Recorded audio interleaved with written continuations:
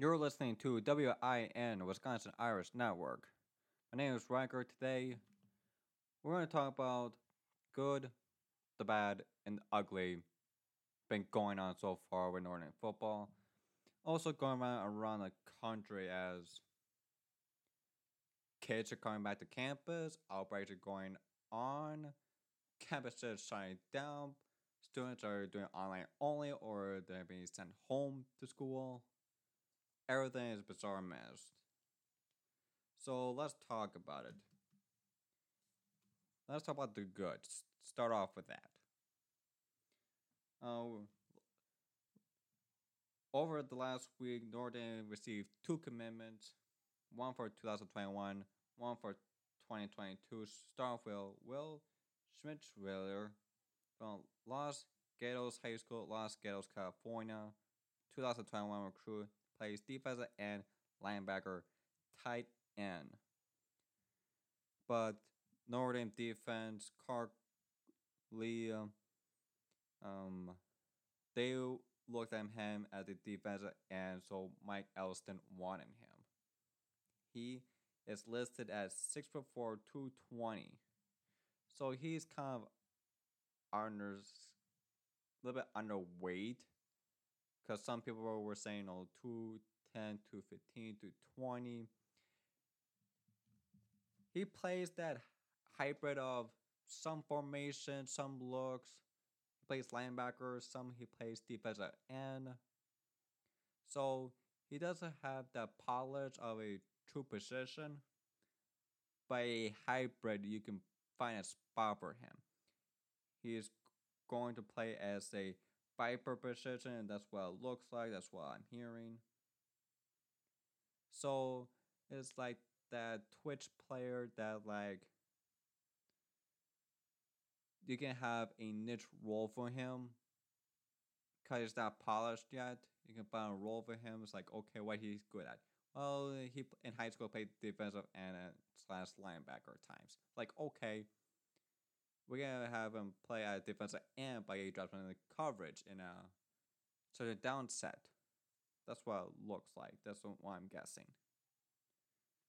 Um, Rankings wise, outside linebacker at 24/7 Sports, 35th overall outside linebacker, 47th prospect in the state of California, 3-star in the 24/7 composite. 31st outside linebacker, 40th in the state of California, 3-star recruit by 24/7 Sports. Here's interesting. 26 weak side defensive end, 41st in the state of California, 5.9. What did I just say? 5.7 rating, 3-star recruit over at Rivals. And interesting enough, when he committed to Notre Dame around a week ago, he was a actual flip. He decommitted from Nebraska. A couple of hours later, Notre Dame. I didn't hear much about this. It looks like it was a surprise flip that behind the scenes it was kind of heard and known, but in the public we didn't hear a clue. So my reaction to this, like, okay, is this a direct result of the Big Ten screwing itself over, looking like a laughing stock because the Pac-12 is saying nothing? Every single day, the Big Ten keep embarrassing itself. As of right now, I'm for that. If there's an angle to Notre Dame as advantage, I'm taking it.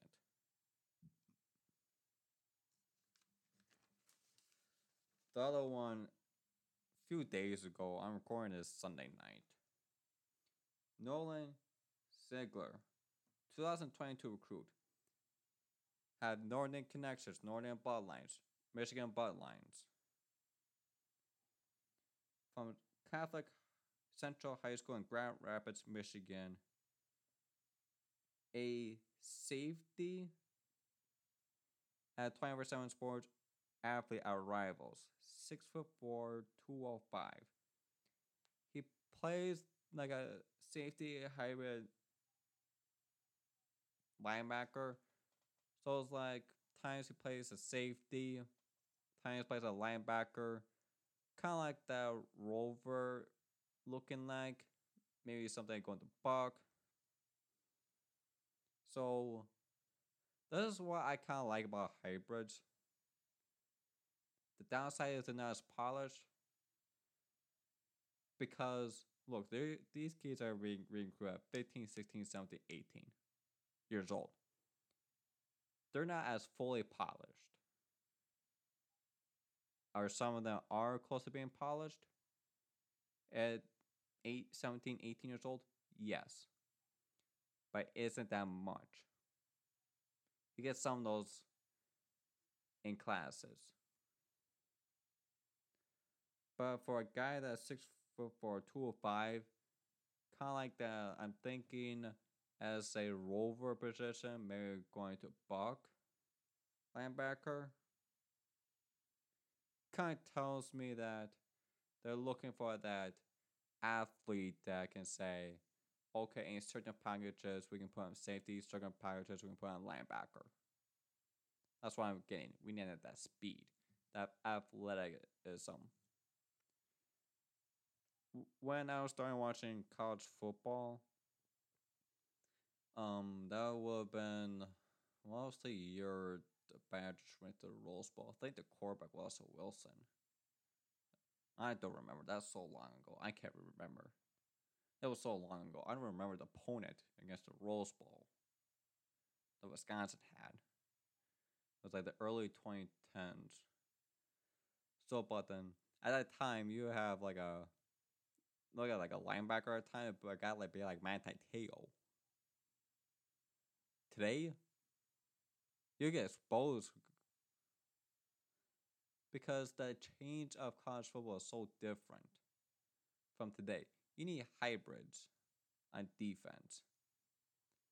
You got safety linebacker. You need guys who can stop the run as well as cover the entire field. So a guy like Nolan, go get. He's a 5.7 rivals rating, 28th in the position. Athlete, 10th best prospect in the state of Michigan. The composite has him as a 3-star recruit, 21st safety in the country. I think he is listed as strong safety, if I remember correctly. Pretty sure it is. 12th best prospect in the state of Michigan. 24/7 Sports, 3-star. 21st safety, 10th in the state of Michigan.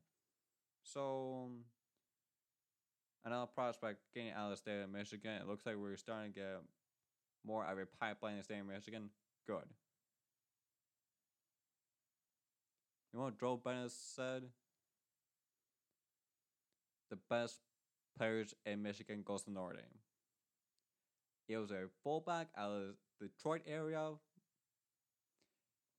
Detroit, Michigan. Guess where he went to? Notre Dame.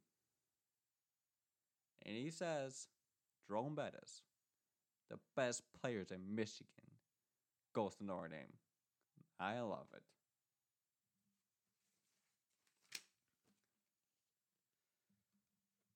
And so then there's now we get the parts I don't know what the hell is going on. Another recruiting topic, just quick one.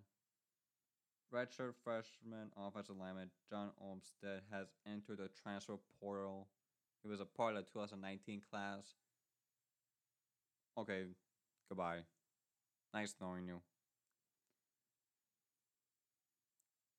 We don't know any reason of why he decided to transfer out.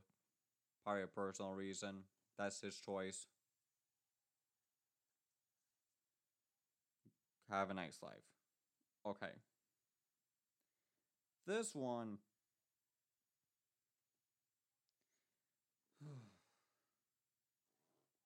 I don't know what to think about it. Notre Dame adds South Florida to the 2020 schedule to replace Western Michigan on September 19th. Here's my question. I would have it that debacle again, like in 2011. I didn't watch college football until 2012, to the later end of the season. But I did watch as much college football in the Brian Kelly early years, trying to attract memory. That's even the years I didn't watch college football. You're telling me, this just bring me back to the 2011 game. First game of the year, you embarrassed yourself. Well, you had 7 turnovers, like Jonas Gray, the running back, like found the ball at the goal line, and the South Florida returned it to like 100 yards to the end zone. All of a sudden, game put the momentum. We didn't show up. 7 turnovers, like in the most ridiculous way. What's the time that I put Nate Matana in? Or that's probably the Michigan game in 2010. But what I easily remember, it was like, oh, by the way, does everyone remember 2011 South Florida game? Who was the head coach of South Florida? Or ding, ding, ding, ding, ding, ding, ding. If your answer is Skip Holtz, the son of Luke Holtz, you got that right. So, South Florida, probably a game that should easily win. Yes, there's the Florida talent, but I think we should have that covered. If things go correctly. But it isn't with this COVID mess. And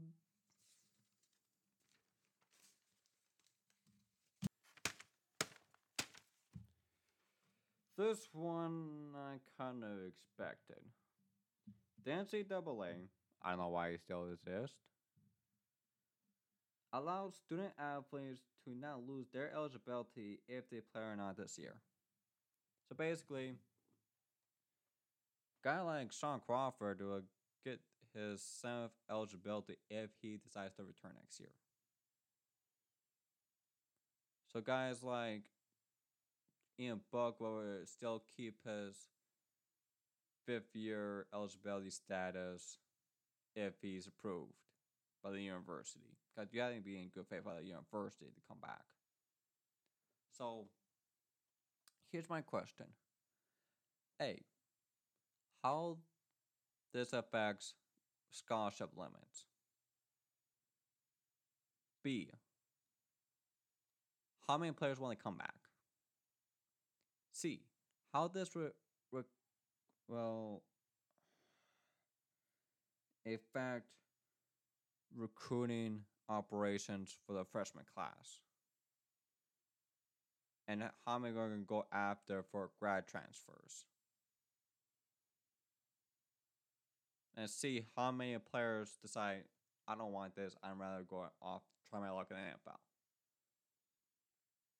The way this is going, it doesn't feel to just declare for the draft because the Big Ten ain't listening to you. I get that, the players, the fans, the parents sign this petition for the Big Ten to reconsider their options, let us players play in the fall, not in the spring. It most likely not going to happen either ways. Well, guess what? Or I get it, but here's the thing. The Big Ten is not going to listen to you. That commissioner went on the whole Big Ten network, which is the Big Ten network, avoid answering questions. I forgot who it was. I saw this on Twitter. I'm not a Big Ten person, even though I live in Wisconsin, 5 minutes away from Minnesota.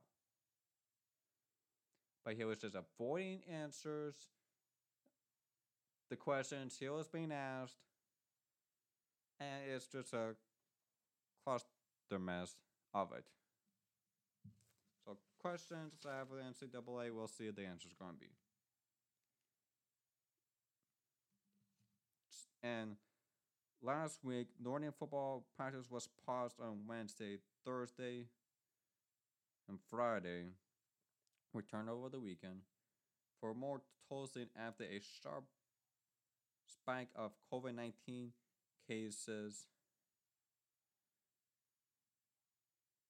when after all the students were coming back to campus.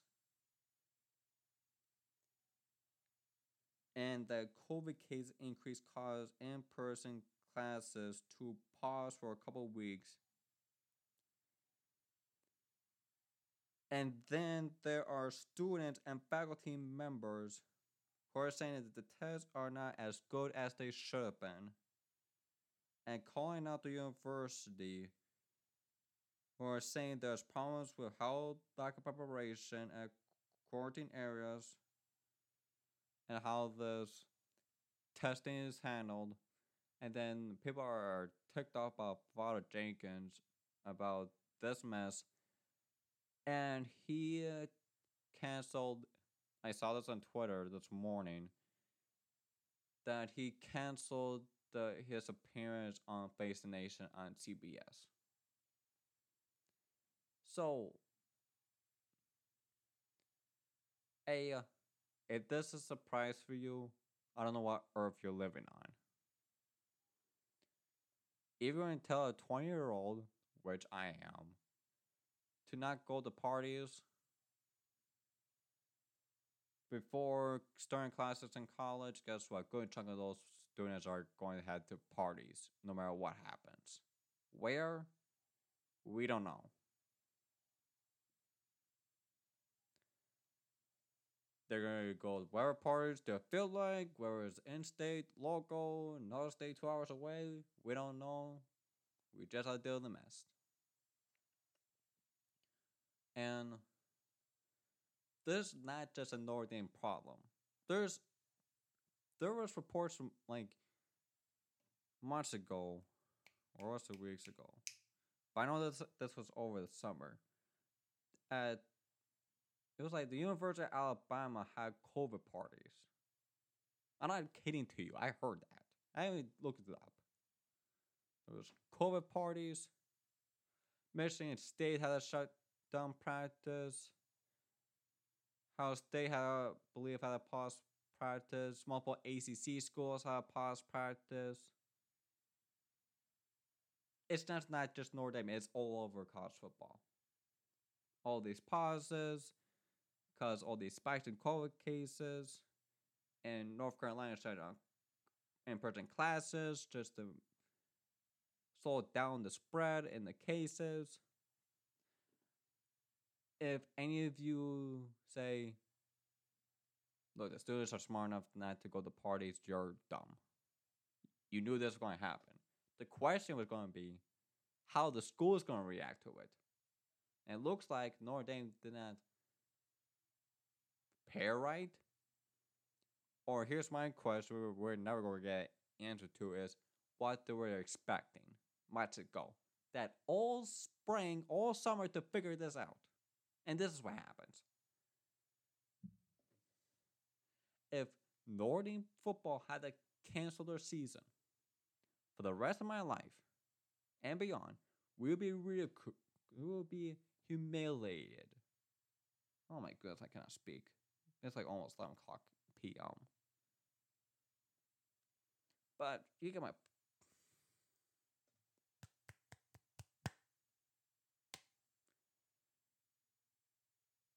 It'll be humiliation to the university and the people who donate their money to, the boosters,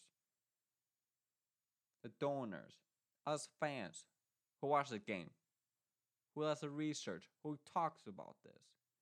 An embarrassment to everyone for the next century or whatever. You're seeing this in the Pac 12 and the Big Ten. Doing this mess, trying to prevent it, canceling football. If the other conferences survive this, whether teams are playing 6 games, 7 games, 8 games, 9 games, 10 games, whatever, if they're able to make it to the championship season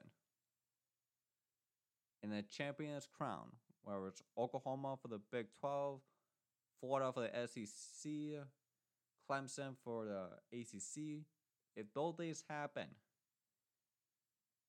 the Big 10 and the Pac 12 will humiliate themselves and basically SMU themselves. If you don't know what happened, Look up the 30 for 30 Pony XS. This is a generational on the line. If Notre Dame cannot control this mess and we have to cancel football the entire academic school year, we're going to be fall behind beyond imaginable. Football generates other sports to stay alive. Football is the number one money maker for these universities. If football goes down, total annihilation goes through. Notre Dame former defensive coordinator, Barry Alvarez, former head coach of Wisconsin football, current AD for Wisconsin, admittedly knew and said this publicly. In public, the University of Wisconsin is going to lose $100+ million if there's no football. That's how much revenue this sport makes. Now, I will say this. If the students want to complain about these testings, all the football players get this and this, this and this, or this and this. Well, guess what, people? Do you know why University of Notre Dame is so well known? Why all these facilities are built, and some of them are behind? Why your professors get the wages they get? Or the advancements these people get? All these millions of dollars get donated. Football was the engine of the university. This is why Notre Dame is known for football. If that didn't happen, I'd probably be a Gopher fan or a Badger fan, or just watch college football in general, just for the heck of it. I have issues in the NFL, how they're run. I'd probably watch the NFL more. I don't know, but people pay money to see these players play. Go to the events. Go to the tailgate. Buy the tickets. Buy food to watch them play. No one pays you to take your chemistry test or give a presentation on how to cure this COVID mess. Don't complain about something that we already knew. If there's issues about the university, about testing, that they're not doing their job, that's one thing. But saying that all these football players get free stuff, well, guess what? Maybe we should join an athletic program, or go to a community school. So this COVID mess is just gonna reel in. Now, we're only in practice. What happens when we're getting closer to games? And last week, there was like 5 football players testing positive for that. 6 others in quarantine. We'll see what the hell this mess goes to.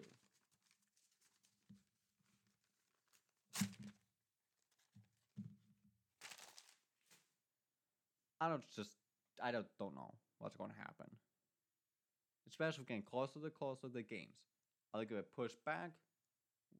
I'm expecting that. Will we get to the finish line? I don't have a clue. The Big Ten, Pac-12 so far are hoping that everyone else falls off.